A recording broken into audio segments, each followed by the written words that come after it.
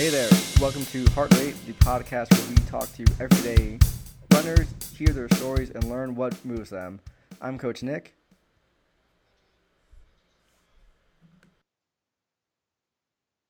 And I'm Coach Andy. Thanks for stopping by. Hey everyone, welcome to Heart Rate. We have a wonderful guest today, Melissa Mizell. Hi everyone. I have known her for several years now. I met her through November Project, which is where I met most of the people so far who have been on this podcast. She is great. She is good friends with my wife, Terry. They've known each other for even longer. But I am happy to have her on the show. I don't know what this is called. So welcome, Melissa. Thank you for being here. Thank you. Thanks for having me. All right, so this is really just a chance sort of to get to know you a little bit better and talk about some of your running and where you started and what your experience has been from when you first started out to joining NP and sort of growing your community of runners and fitness people that have hopefully been very supportive as you've been on your journey. Sound good? Sounds great. All right. So just tell us a little bit about yourself. Where are you from? What do you do? And then in terms of running, do you have a preference for the road or the trail? Ooh, okay. Well, my name is Melissa. I am currently a event producer for fashion brands. And previously to that, and I guess still sort of alongside of it, but accidental career change. I'm a trained lighting designer. So I have my master's in lighting design for theater, opera, live events, and that sort of thing. I still do that, but just not quite as much as I used to back in the day. And kind of made a little career change, but enjoy both still. Where am I from? I'm from a little bit all over. I mostly grew up in Connecticut. My family moved around quite a bit when I was really young, but once we settled there when I was about 6, been there ever since, but grew up in New York and Mississippi, back North Carolina, back to Mississippi, and then Connecticut. So wow, you've been all over. We are an IBM family, so they like to move the families around quite a bit. Once we hit Connecticut, though, my dad was really good about trying to keep us there. His family was in New York. My mother's side of the family was in New York, so the closer we could be, the better. So he kept changing jobs and getting moved around, but we stayed. Okay. So, yeah. And then do you prefer to run on the road or the trail?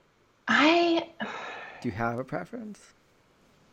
I have a fear of trails, okay, but I love them. So I love hiking. Hiking is my absolute happy place. And so being in the woods and or more specifically recently, at least hiking in the desert is an absolute, that is where I find peace. That is where I find,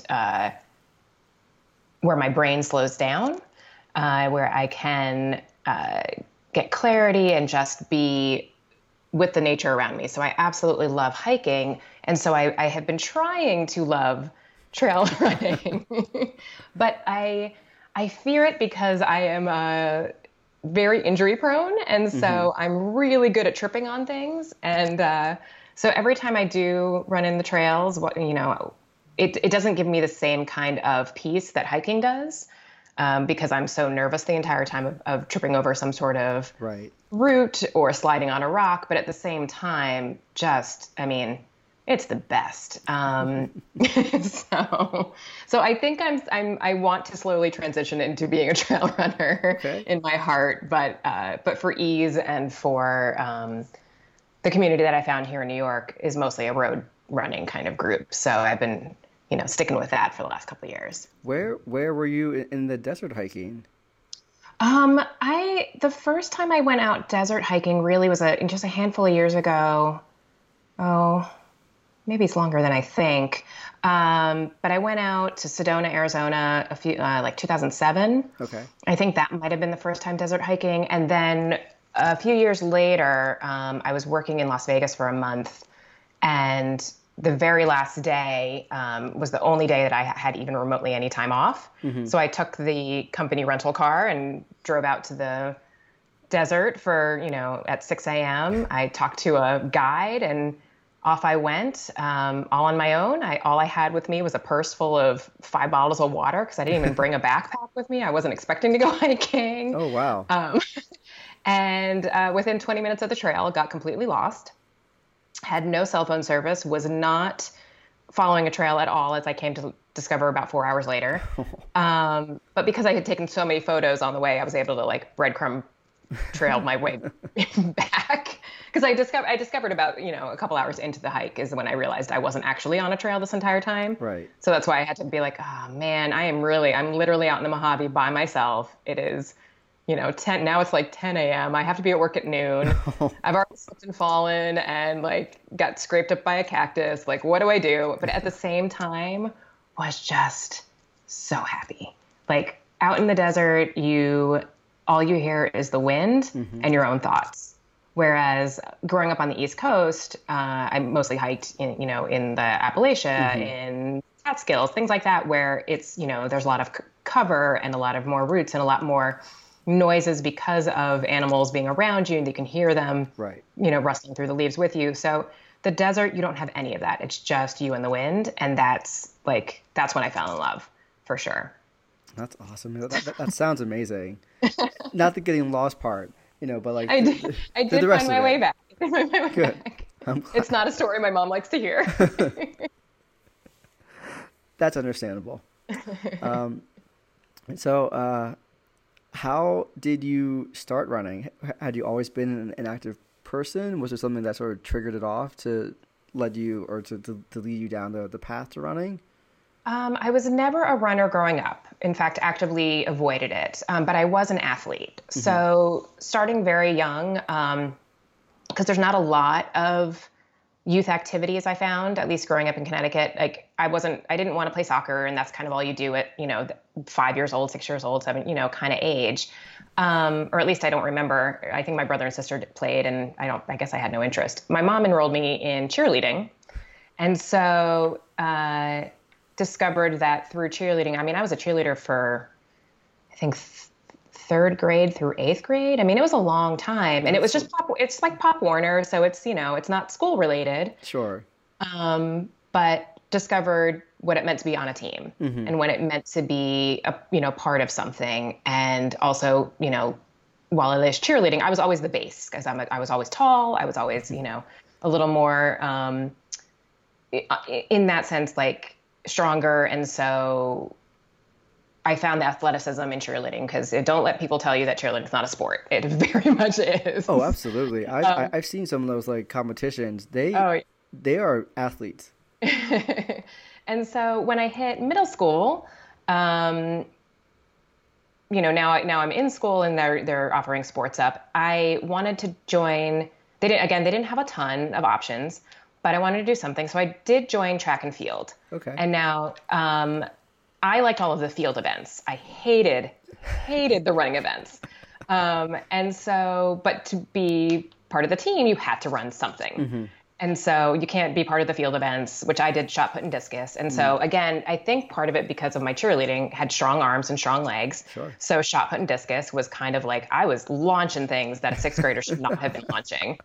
But because of it, they ended up putting me in the 50, 100, 200, yard dashes. And then eventually they put me on, a 200 person relay and things. And we never practiced it though. So that was the tricky part of it, is that, I came in dead last every single meet, without fail. They let me practice the shot and put and discus, but the very first time I ran a race that had to have a relay, I had never held a baton before. I had never handed it off before. So you didn't practice the running part? Why? That's not your fault. Who knows? Now who knows? Looking back on it, maybe I was just complaining that I was I don't like running anyway, so who cares? It never bothered me. Sure. In the sense of, it wasn't something that you wanted to do anyway. Yeah. But that's that is some poor coaching on their part. Probably. By 8th grade, they had gotten rid of track and field, so I joined basketball. Again, played the entire season. Oh, where'd you go? There you are. Sorry. I clicked something on my screen. Can you still see me? Yeah, I can. You're Okay, good. sorry. I won't touch my computer again. Um, and so I've now lost you again. Oh no. How do I do this? Well, can Okay, you you're still back. hear Sorry. me? Yes, I can still hear you. Okay, Sorry. that's all that Um, matters then. so sorry. It's So okay.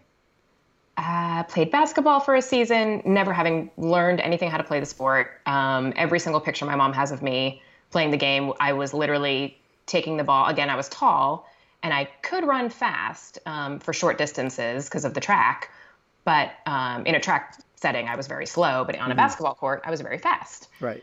Um, but every picture she has of me is I have the basketball behind my ear as if it was a shot put. I never actually learned any of the plays. I still to this day have no idea how to play basketball, even though I was on the team for a whole season. So by the time I hit high school, sorry, long story, That's okay. that's when I discovered volleyball. Hmm. And volleyball, really, that's when I finally felt like I found the right sport for me. It incorporated needing powerful legs Hmm. and controlled arms and all of this and team sport and everything. And I loved it. Again, I was one of the taller players, um, but running was always treated like the redheaded stepchild. It was the punishment.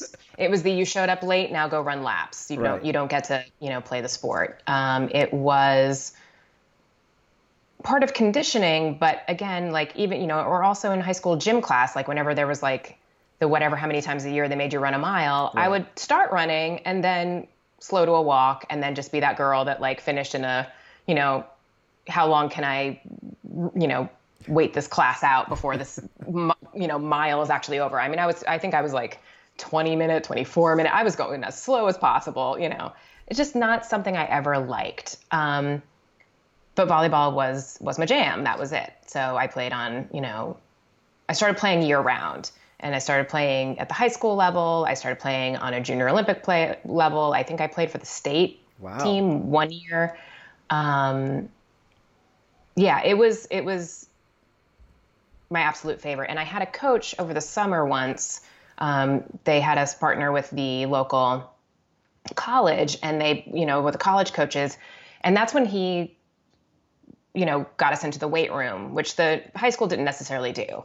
Um, and then he got us out on the track. And I discovered he wanted everyone doing a 6 or 7 minute mile, Okay. which, That's for the girl who fast. was walking a 20-minute mile, you know, everyone else, would take off like a shot. And I was, again, always in the back and always behind everyone. And when I did really, really, really try hard and really push myself, I would wake up face down on the track with bloody knees Oh. and found out after going to the doctor being like, I'm really trying hard. Why can't I do this? Discovered that because of my low blood pressure, Hmm. when I go from zero to trying to run, an attempt at anything, 6 minute mile, which is just not in my makeup. It's not in my DNA. Right. I would actually just pass out. And Oh, so, that so I sounds wasn't awful.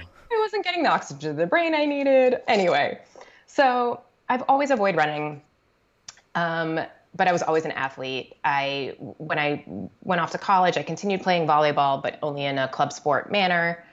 After college, because of my work as a lighting designer and working in theater, I didn't work out. I didn't run. I didn't do anything because my work was labor intensive. And Hmm. so climbing ladders, lifting heavy things, I was in kind of great shape just because I was lifting on a daily basis, Right.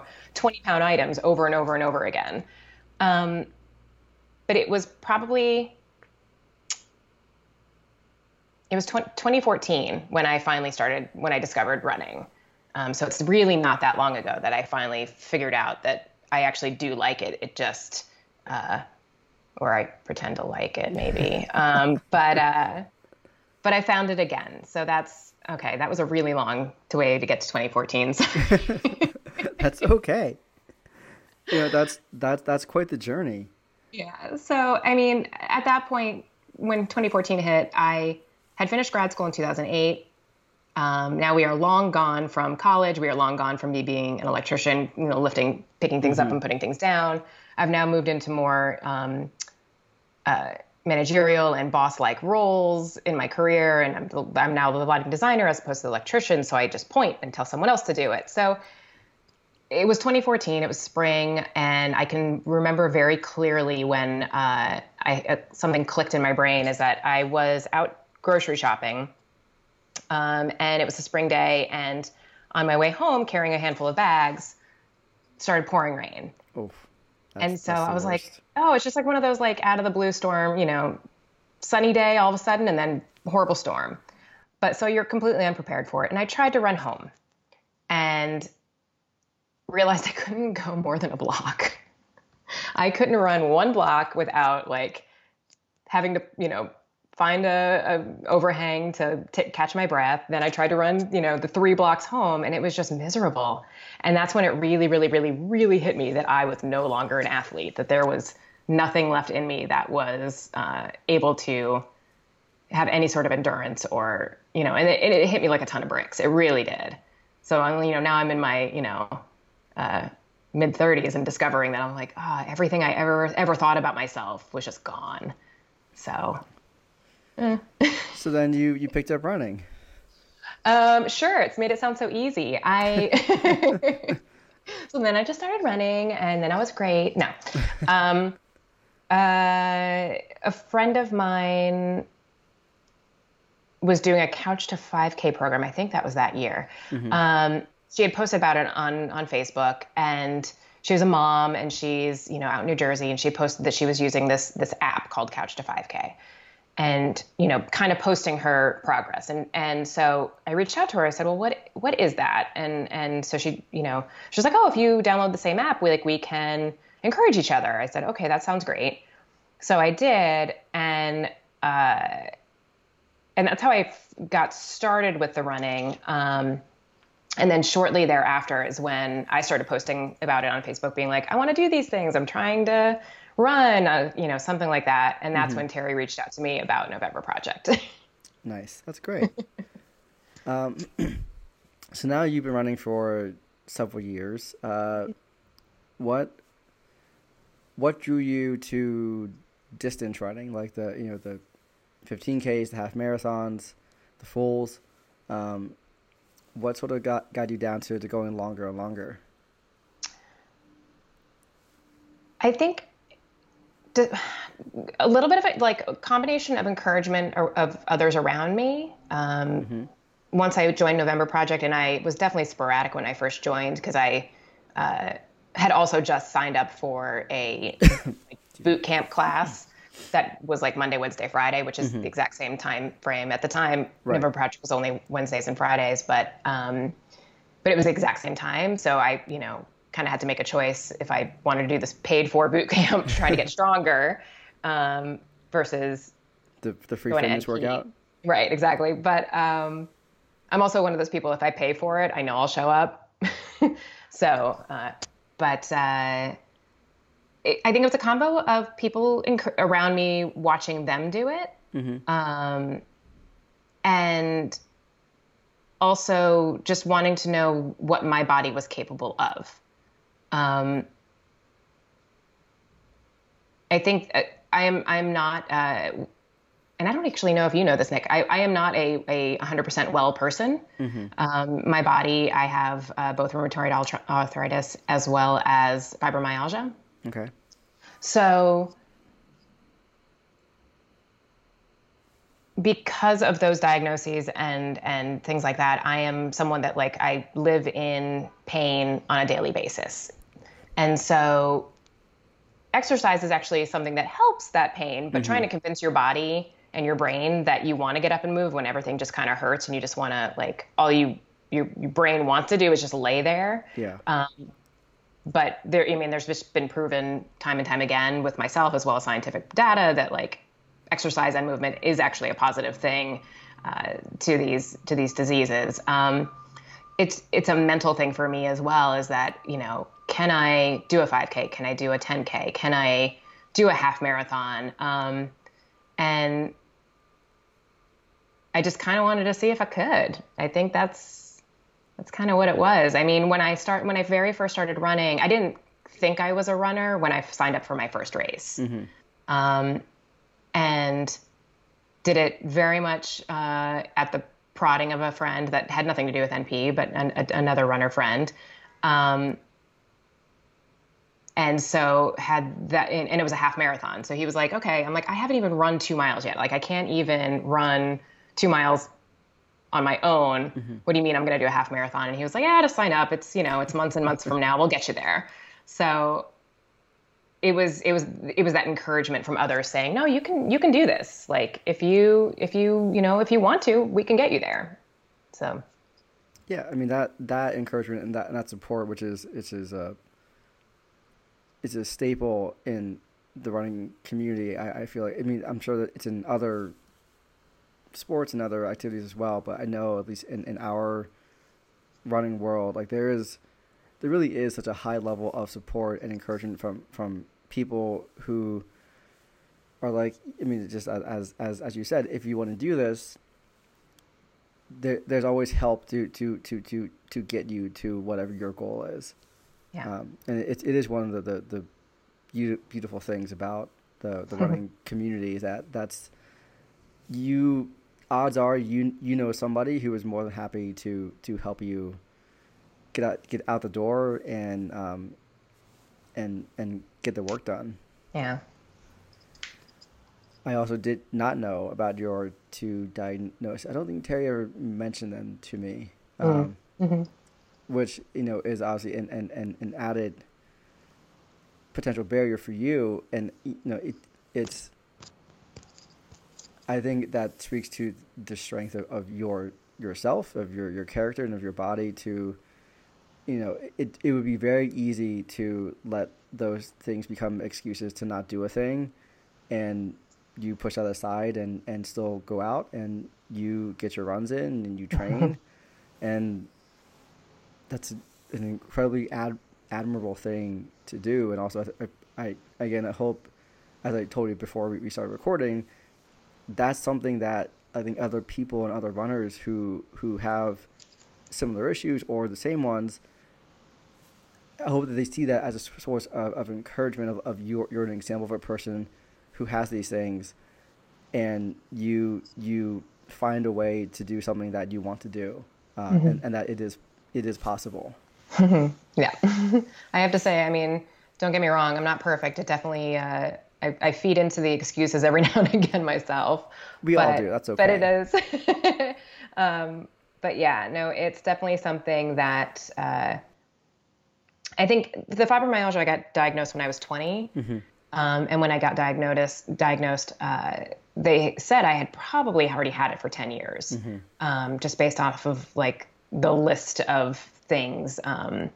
Because there's no way of testing for fibromyalgia. It's a checklist of, do you match these things? There is no like blood diagnosis. There is no like, oh, take a scan and you can see it. Right. So you just kind of have to go off of, well, no, I feel this and that hurts and then, kind of thing.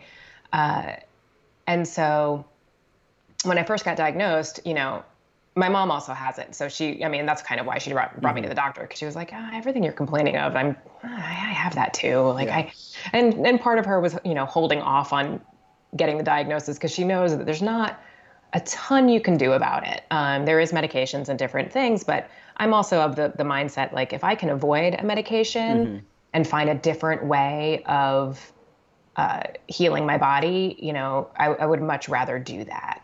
Because I just know, medications are absolutely there, serve a purpose and are there for a reason. But if I can also make a, health lifestyle choice of being more active to help it, or things like, I'm now gluten-free because of the rheumatoid arthritis. They recommended that, and lo and behold, it certainly helps a whole lot. Who knew? That's great. So it's the kind of thing that, that fibromyalgia got diagnosed at 20. I got the rheumatoid. I got diagnosed somewhere in my late 20s. I want to say it was while I was in grad school. And so it's something that I've just known for so long that it isn't, I don't even think about it anymore. Like I don't recognize that it might be something that other people might want to hear about or think about because it's just me. It's Right. just what I do. Right. Right. I mean, and that which makes sense. Like you've lived for it for so many years that for you, like this is just your daily life. Mm-hmm. But like, had I not already known you, and if I were coaching you, I am coaching you, but if I coached you, if I were coaching you now, if I didn't know you before, and you told me those things, and that you were doing the workouts I give you, I would see that as maybe I have other runners who also have those issues, and they're giving me excuses on why they're not doing things, which may be perfectly valid. Maybe things are really not feeling great, and they need a break. But I think hearing from somebody else who like hearing from someone who also who deals with those issues and makes the conscious decision, even though for you, like, this is a daily thing that you've lived with, you are still making that decision to go out and make these changes to your lifestyle, in terms of food and diet, but also in terms of exercise. Like that can be extremely encouraging to somebody else who is nervous about taking on something like that. But if they know that there are other people who have seen improvement and are doing better because of it, the hope is that they'll feel maybe empowered to take it on themselves. Absolutely. Yeah. So now that you have been doing some distance running for a few years now, do you have a preferred distance?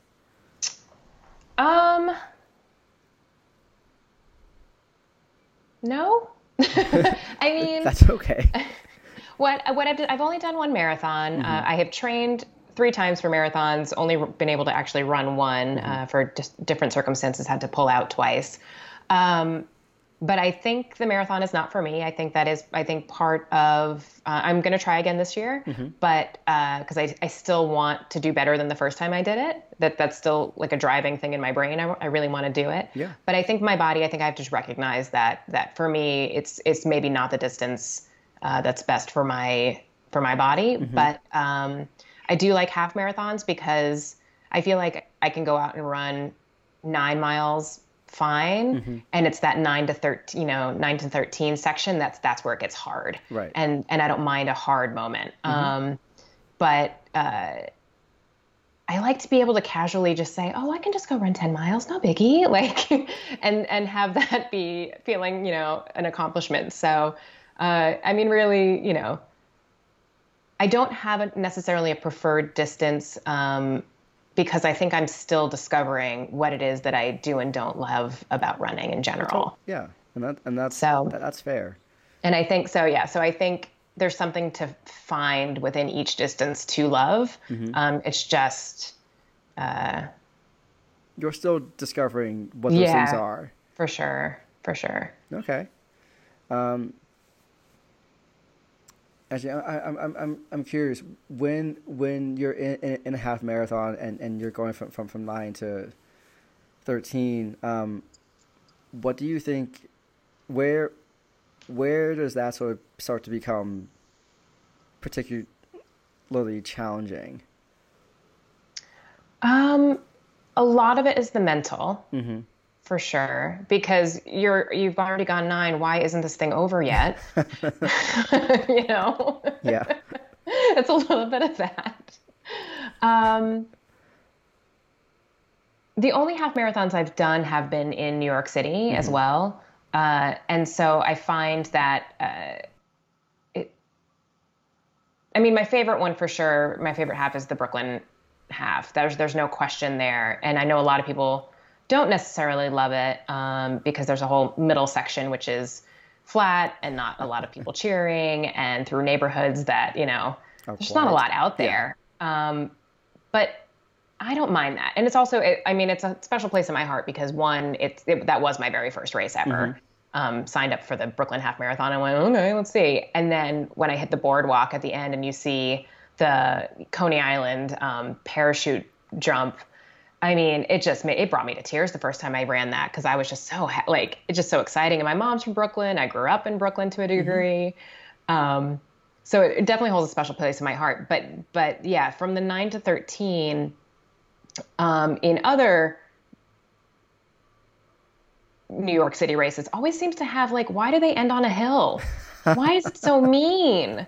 Why you've already run 9 miles? Why now are we introducing the hardest part of the race? Yeah, So, that's a fair assessment. like why did they think running your last, 800 meters straight uphill was a good idea? I mean, it's just mean. I don't know. So I Oh, I haven't seen a agree. lot of. I want to talk to those race course designers someday. I I sometimes feel like they like sit in like a tiny room and like, okay, where can we add in a hill right when they really hate us, just so they hate us a little bit more. Like there has to be somebody who has like a map with them. Like, okay, if we adjust the course right here and make them go right instead of left, there's another little incline right here. And we'll put the aid station right there so that now they're running uphill and trying to drink some water. Makes it that much harder. Yeah, and that's the same for the New York City half. Like all of a sudden you've gotten through everything, you're back in Manhattan, and then they give you Fifth Avenue, which is long uphill. It's not a straight uphill. It's not the biggest incline, No, but but it's just it's long. long. It's long, yeah. So just cruel. I would highly recommend it, if you're able to, is to find some halves that are not in the city. Um, Mostly because like the NYC half and the Brooklyn half are to certain people measurable in very different ways. Um, but there are a lot of really pretty courses that have some like rolling hills that are truly like rolling hills and not our quote unquote like rolling hills that are just devastating. But like the gentle sort of rolling hills, we're like, okay, there's not much of an incline, there's not much of a decline. This is just sort of fine. Um, Mhm. those can be really nice, and if they have like some like decent sort of like crowd support, it makes for a really nice experience.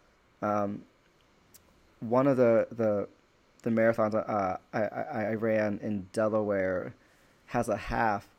Yeah, because the marathon course was two loops of the half course, and it was very very nice. It was warm that year, which is sad for me, but um, it it had really nice crowd support sort of everywhere. There were a few sparser areas, but even then, there were like little kids like sitting outside their house, handing you water that they brought from home. It was very cute and very sweet, Mm. um, and like those things make a race experience that much better. Uh, Whereas with the NYC half and the Brooklyn half, um, it's a whole, you know, it's the city, so like it's a whole lot of strangers who are cheering for you, which is nice. But sort of having that sort of more localized kind of hometown feel can be very pleasant. Yeah, I mean, I definitely see the appeal of it, but I think also for me, I'm a little spoiled with running in New York City and having Hmm. discovered it here because the crowds are just everywhere and there's It's such a true. huge, huge, huge running community, which I mean, I honestly, prior to starting running, I had no idea existed. Absolutely. Like I've been in New York City since 2001 and quite literally never knew that, thousands upon thousands of people do this on a daily basis and love it and sign up for races and have run clubs and different things. And um, for me, I like to say that I still don't love running, but I love racing Hmm. because now that I don't work in theater as much, I don't have the same kind of daily life community that theater provided me, in which everyone always works towards the same goal. In theater, like you collaborate, you work together, and then it culminates to a final product that you have worked months for together.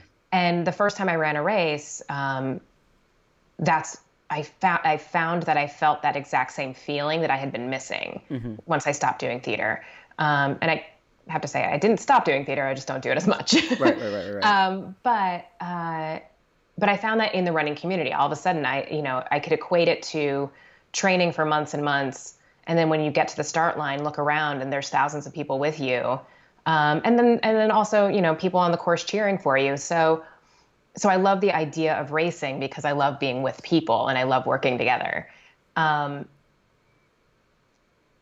So I've hesitated to go towards smaller races and smaller town things because I'm so scared that I'm going to get out there and just be by myself. And that's the whole thing, is that, I'm okay training by myself. I don't love it. I really love running in groups, and I really love, having friends to meet up with. But I don't know if I could do a race that way. I've talked to several friends that definitely do that, you're out there and, again, small town race or, a handful of locals. I don't know if that's for me, and I haven't tried it, so I can't say it isn't, but just knowing the feeling I have when in New York races that, when it's so full, right. Which can also be equally as frustrating when you're stuck in a pack and you just can't seem to get around them. Yeah, that's definitely annoying. So that's definitely frustrating, but yeah, I should give it a go. I should give it a try. I just haven't done it yet. Well, one day. But speaking of racing, can you tell us about maybe one of the best runs or races that you've ever been on or experienced? Oh.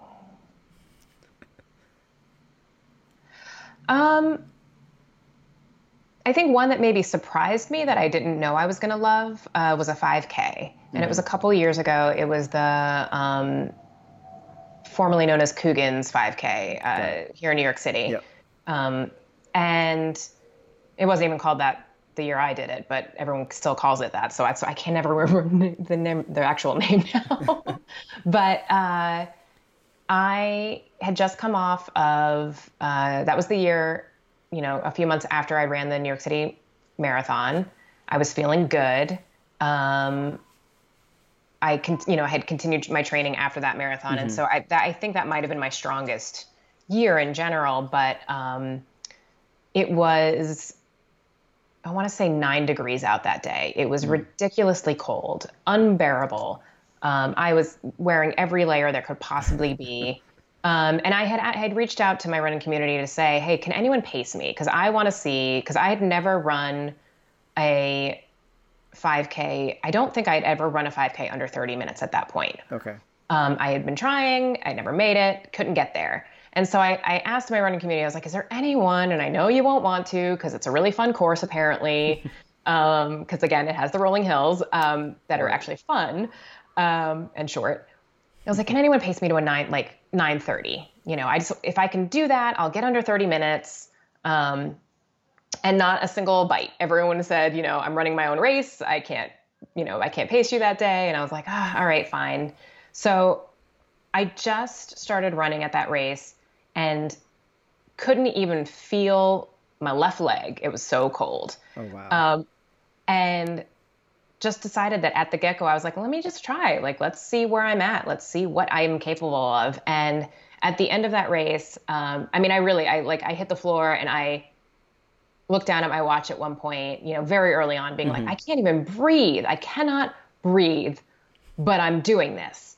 And how long can I hold on to this moment of not being able to breathe? Let's see. Because at some point I'm going to run out of gas. I'm going to have to slow down. I might even have to walk. I might have pushed too hard. And at the end of that race, not only did I make it under the 30-minute mark, it's still to the day my fastest 5K ever. I think the average was a 9-minute mile. That's amazing. And so going from someone who, every other 5K was a 10:40, 10:30, something like that, I really That's a huge drop, Melissa. It was Like, it was huge for me like at the time, and I really like I lost it. I was so excited and so happy, and still have never been able to get back to it again. But I like to say that like maybe it was because it was so cold and I couldn't feel the pain. I just kept going. I mean, I'd but laugh, but that's entirely possible. It's entirely about you. There's always a factor of like whether, weather plays a huge, huge role in your runs. And so, maybe I just kept going as fast as I could because I was like, I'm just trying to stay warm. But I remember it being so fun. So that's one of my favorite moments in running that I remember but honestly, one of my truly favorite moments in running is the first time I ever ran 4 miles straight all on my own. Like, oh my God, I had to call my friends to tell them I did it. Like that was when I was doing the Couch to 5K thing and made it to the point where I could run 4 miles. And I never want to forget that memory of being like, I just did that. Like I was able to not stop, not walk, I had no idea that my body was capable of it at the time. And so that's, for sure one of my favorite training runs. Yeah, I mean that's a big moment for I think for a lot of us who have not been running our entire lives, who came into it largely as adults. I will never forget the day I ran a mile without stopping, and I will never forget my first 5K or 4 miles where I didn't have to walk, or where I didn't or finished and didn't feel like death. Yeah. And I hope that I never forget those moments, because that's where I started from, and I don't want to forget that. And it doesn't quite matter that I've run and you've run much longer since then. But like those are incredible achievements, like at a very particular time where they needed to be these big moments. Because that was encouragement, sort of like an internal encouragement of, I built to this, so I can build to longer. And like that's a big moment. For sure. That was, I feel like, I also go in cycles throughout the year where I take time off, and when I come back, have to remind myself that like running 1 mile really is important and really is an achievement. And so, if you take time off, and whether it be because you're in recovery mode or because of injury mode or whatever it may be, or just life got busy, taking the step out and getting in, 1, 2 miles, 3 miles, something, sometimes feels like starting from scratch again. Yeah. But luckily, the body is malleable and has muscle memory. And so I feel like, at least for me, like I'm able to get back to where I was, hopefully, sooner than later, but that first mile back, is always a good, achievement and feeling like, it's nothing to snuff at, basically. Oh, totally. I think at one time or another, most of the coaches I work with have been injured and have had to sort of rebuild, and like that's a long process, but it's better to take it slow and take those mini like achievements, so that you don't build up too fast, so that you don't get re-injured. And so I think being able to recognize that every mile you're able to do is an achievement, and that before you know it, your fitness will come back, and you'll be able to get back out there and run the distances that you want to run. Yeah, 100%.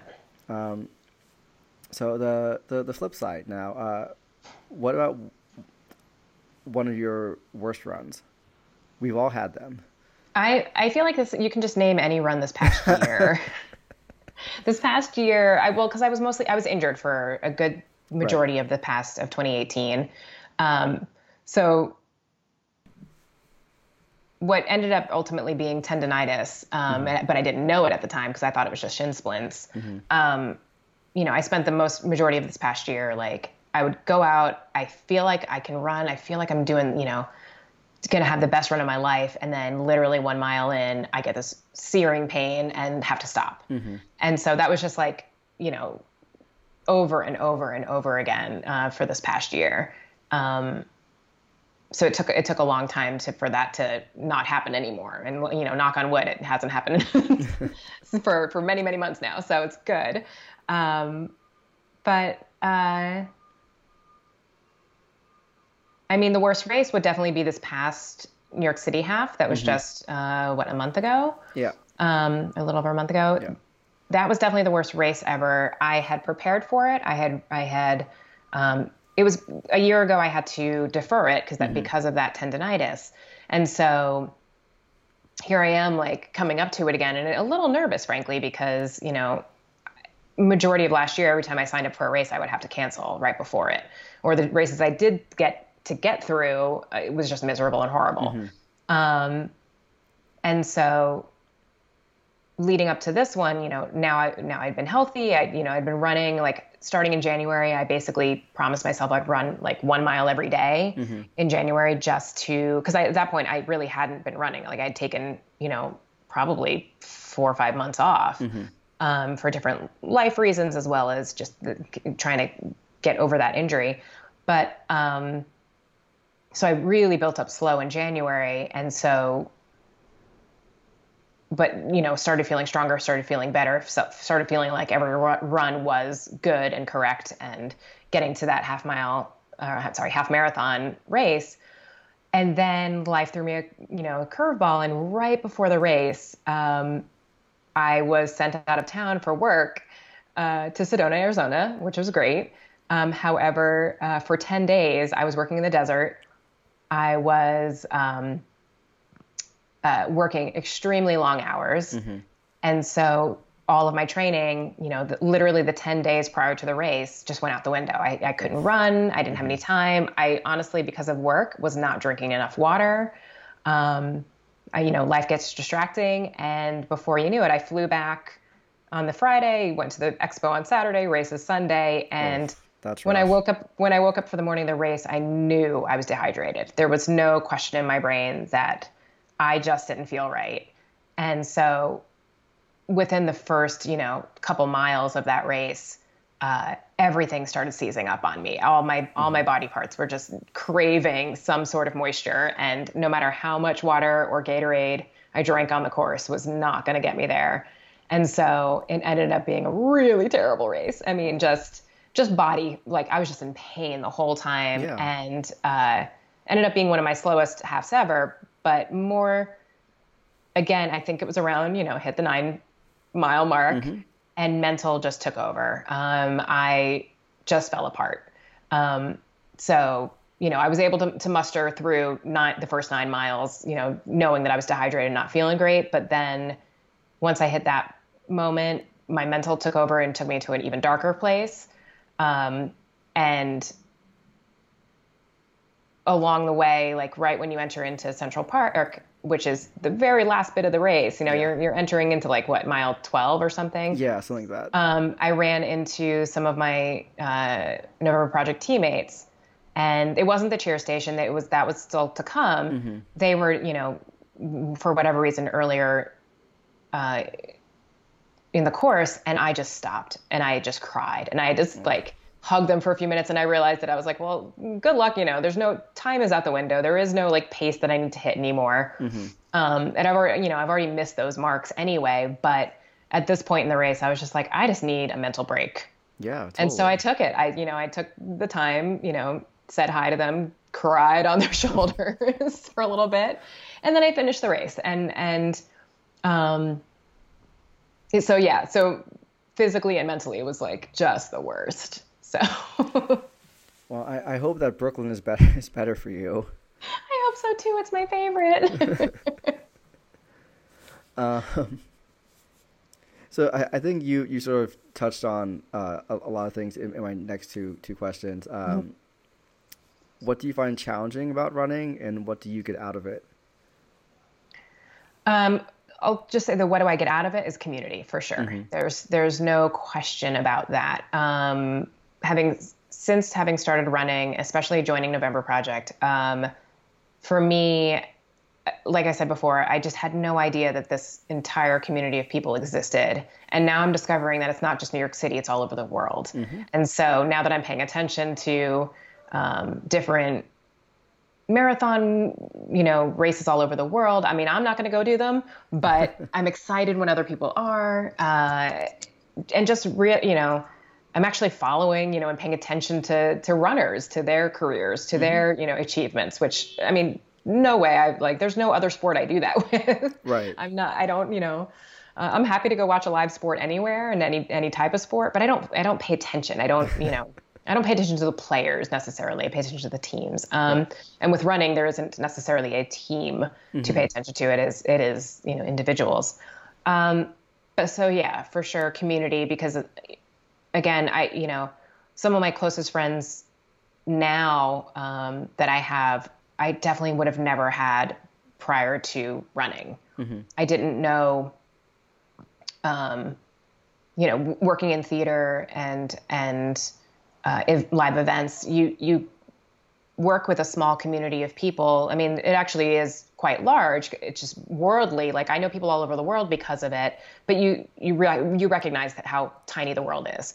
But I don't really go outside of those circles. Yeah. And so now with running, I have all of these runner friends that I quite honestly don't necessarily know what they all do for a living. And that's okay. And that's good. And I may have very different political views from them, or, there's a lot of them are giant, age differences. And so it's not necessarily people that I would have necessarily met before. Right. So I definitely think the community is the best thing I get out of it. In terms of, what was your other question? What do you find challenging? What do I find challenging? Every minute, every time getting out the door. The first challenge is actually getting out the door to go do it. So that's why it's the afternoon and I still haven't gone for my run yet. That's okay. So that's for sure the challenge. I think a challenge that I think I'm winning the battle on more than, certainly more so lately, is not comparing myself to anyone else. I think that is as often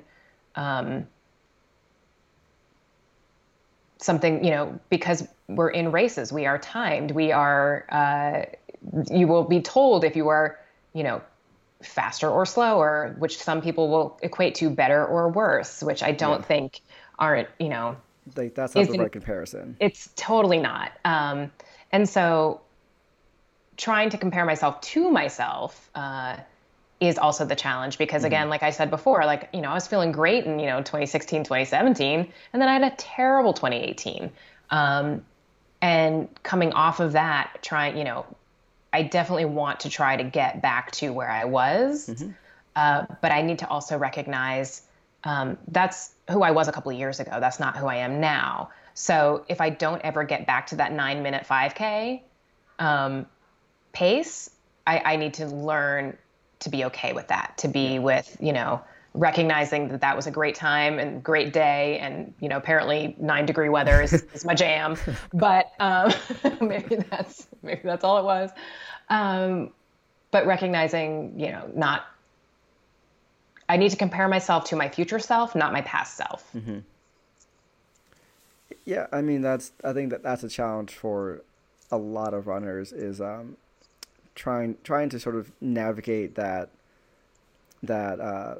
question of who and what should I be comparing myself to, because it's tricky. I think in some instances it's entirely appropriate to compare yourself to your past self if circumstances and wherever you are physically are similar. If they're not, then it's not worth it. But if I think Meg has a very healthy perspective on it, is she tries to sort of only compare herself to who she was like the day before, because anything can change from day to day. It could be, especially here, we can have a 40-degree weather day one day, and then the next it's 10 degrees. And so, like, what you're able to do physically and what you're able to achieve on those days can be very different. And so it's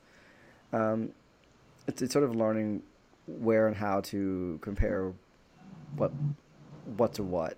And that's always its own challenge.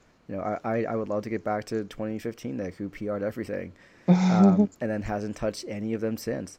But that's also okay if I don't, because I started coaching actually in that same year, and so like I love coaching, and I'm super happy in that, and that's the way that my running career goes, and I'm all for it. Mm-hmm. Yeah. But anyways, this isn't about me. This is about you. How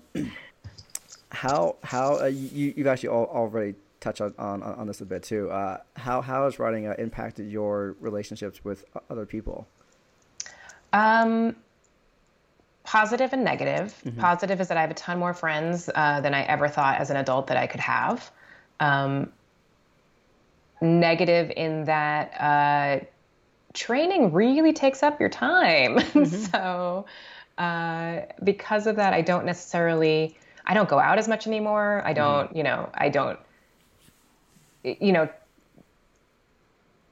yes, there's a comparison of 40-year-old me versus 20-year-old me. I'm not going to go out as much to begin with. Mm-hmm. And that's just life. But in terms of making those choices about, am I going to say yes to an activity or this or that? Oh, well, I do have to do my long run on Saturday. So Friday nights are out. Okay. But then I have this and this, so recognizing that, when I do have a goal that I want to get towards, in a training season or cycle, that I become a little bit more of a hermit that way. So the only people I see are my running friends.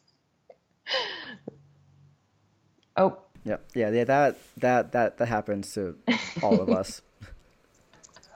So I gain a community, but also don't hang out with them. It happens, and the nice thing, at least with like the running world, is that most people in that world totally understand, and because most of them are also doing a long run the next day or on Sunday, and so like, yep, I get it. I'm going home. Yep. So, yep, different. It's just changed my focus is basically what it is. Very important last question. Mm-hmm. Lord of the Rings, Harry Potter, or The Hunger Games? Books or movies? No question. This is a question? There's no question. Lord of the Rings. You are, I think, the second person to say Lord of the Rings. And I've recorded like 7 of these. Really? Really? Come on, guys. A lot of people go for Harry Potter, myself included. Really? No. So, I mean, I've read Harry Potter. I didn't get through all of the series. I read The Hunger Games. I actually, to be perfectly honest, I only read, some of the series of Lord of the Rings and Hobbit and that sort of thing. So, I mean, that's a whole other discussion. If we're talking movies, yeah, no question, Lord of the Rings. Like, that's just phenomenal what they did and how they filmed it. And, yeah, I don't know. That's, okay. You can't beat a Gandalf. Sorry. Look, I enjoy Lord of the Rings and Harry Potter. So, I think I happen to prefer Harry Potter, maybe because Terry's only seen Harry Potter. And so like that's like a annual tradition to watch all 8 of those movies. Whereas, she and Catherine and other people have volunteered to help them. They have not seen Lord of the Rings. We need to fix this then. Yeah. Oh yeah. Because then maybe that would shift their answers. But I mean, there's just more variety of diversity of character in Lord of the Rings. I think you also have more adult themes in Lord of the Rings than you have in Harry Potter or Hunger Games. Yeah, I wanna hang out with those guys instead of, Okay. Yeah. That's fair. It's still to me. No one so far has said the Hunger Games. I'm sort of waiting for the day when somebody does. I don't think it's gonna happen.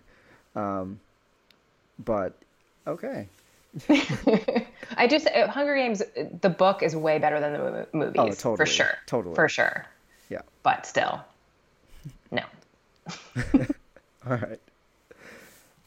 Well, those are all of my questions for you, Melissa. I hope that this Okay. has been a fun experience for you and not painful. It's been great. I'm glad. But thank you for coming on, for agreeing to join me on here. Um, I've had fun. This was a nice conversation. Thanks. And I got to learn some things about you that I did not know. And I'm glad I do. Well, thank you. Thanks for having me on. All Appreciate right. it. Well, have a great rest of your day. Have a good run. Let me know how it goes. And for people listening, that's not a creepy question. I'm also her coach, so I need to know how her run goes. I will. I will do that. Awesome. Thank you. All right. All Thanks, right. Nick. Bye, Melissa. Bye. Hey, everyone. Thanks for stopping by today's episode with Melissa. We hope you enjoyed hearing her story and all the things that she has overcome to continue in her running journey. It's inspiring and she's amazing. And I hope that you definitely got something out of it.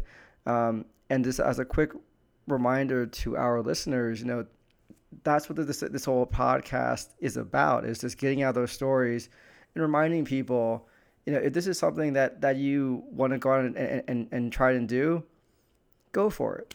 And you will find people who will always be more than happy to help you and to guide you. That's what Coach Andy and I do. And you'll meet some of the most amazing people. And I'm very fortunate that Melissa is one of them. And so I was really happy to have the opportunity to talk to her and have her story come out. So one more time, guys, thank you for listening, and thanks for stopping by.